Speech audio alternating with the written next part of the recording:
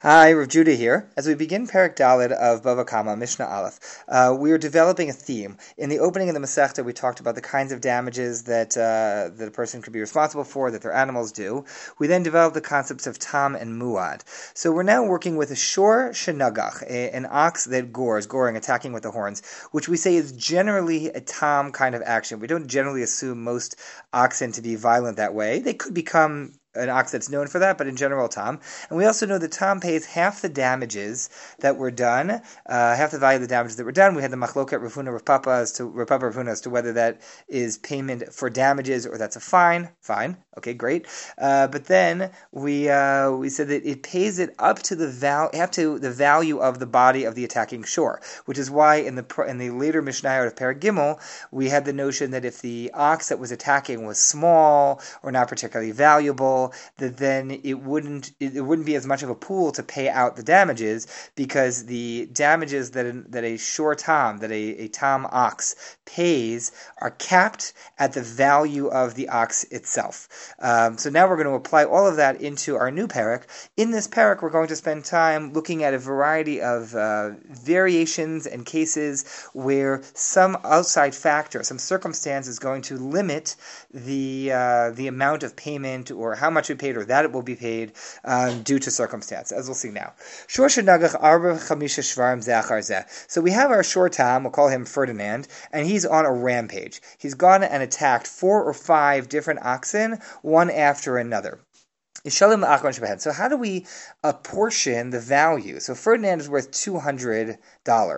How do we apportion Ferdinand's $200 value to the multiple oxen that Ferdinand has attacked, which are worth far more than his value? Who's going to get paid? Which creditor is going to get paid? So the Mishnah says, according to this first opinion, which is that of Rabbi Meir, Yishalim la'achron shebehem. You pay the last one. The last one is, let's say Ferdinand attacked ox A, B, C, D, and E. So you pay E. It's a last out, first back in, if you will. The last ox attacked is the first one to get paid out of the value of Ferdinand. V'im yesh bo motar, if there's leftover, yachzer shalefanav. If there's leftover, then that money goes to help pay D. I'm sorry, the second to last. V'im yesh bo motar yachzer shalefnei fanav. Ve'achron niskar. And if there's any leftover, then it goes to the one who's before that, namely C, and the last one gets paid. So to do the example out, if all the oxen here are worth 200, Ferdinand's worth 200, and A, B, C, D, and E that he destroys, he kills, and they're worth nothing, are all worth 200, then E will get paid 100. That's half the value, as is the rule of a short time, pays half the value of the damages. That leaves 100 left from Ferdinand's value to go to D, and C and B and A will get nothing. Alternatively, though, let's say they were not all of equal value. Let's say E was worth 200, but D was only worth 150. So what will happen is Ferdinand's value of 200 will go to pay 100 to E, that's half the damages, and then D was only worth 150, so 75 of what remains of Ferdinand's value will go to pay D, that's half the damages to D, and that will leave 25 left over in the end to go to C. That is the opinion of Rabbi Meir. Rabbi Shimon has a different approach, though. Rabbi Shimon's approach is that we separate the cases from one another, and so as opposed to seeing them as all linked, we look at each case on its own, and then look at the remaining value that is there in this now new separate case with Ferdinand. So, to wit, he tells us as follows. Rabbi Shimon Omer, Shor sheveh matayim shenagach shor sheveh matayim, ve'ein avela yafe klum, zenotel manav zenotel mana. This is the easy case. Ferdinand attacks A. And Ferdinand's worth 200, and A's worth 200, and A's nevela, A's carcass is not worth anything. So then, out of the value we sell Ferdinand, out of the value of Ferdinand, 100 goes to A's owner, and 100 remains with Ferdinand's owner. That's fine and easy. That we've seen before.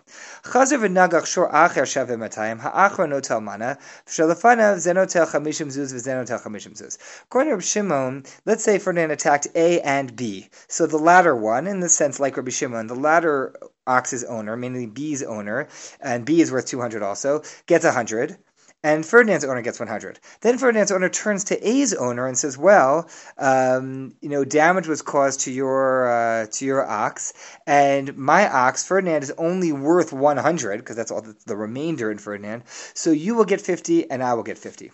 Let's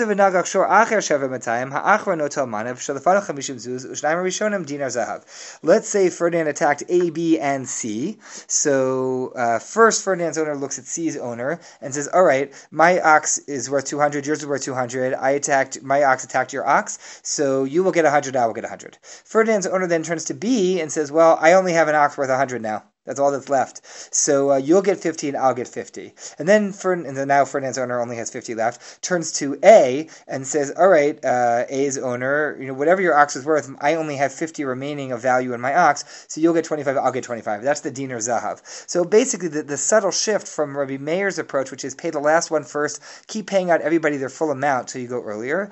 According to Reb Shimon, you do something a little bit different. You pay the last one the proper amount, meaning half the value is really half the value of Ferdinand, according to Reb Shimon. You pay half the value of Ferdinand half the damages on the last ox, and then you say now the value of Ferdinand is less, and each successive person you keep splitting the difference, split the difference, so it becomes half, and people get increasingly smaller amounts. It means that in the end, everybody will get something, although the first people whose oxen got hurt will end up getting very minuscule amounts.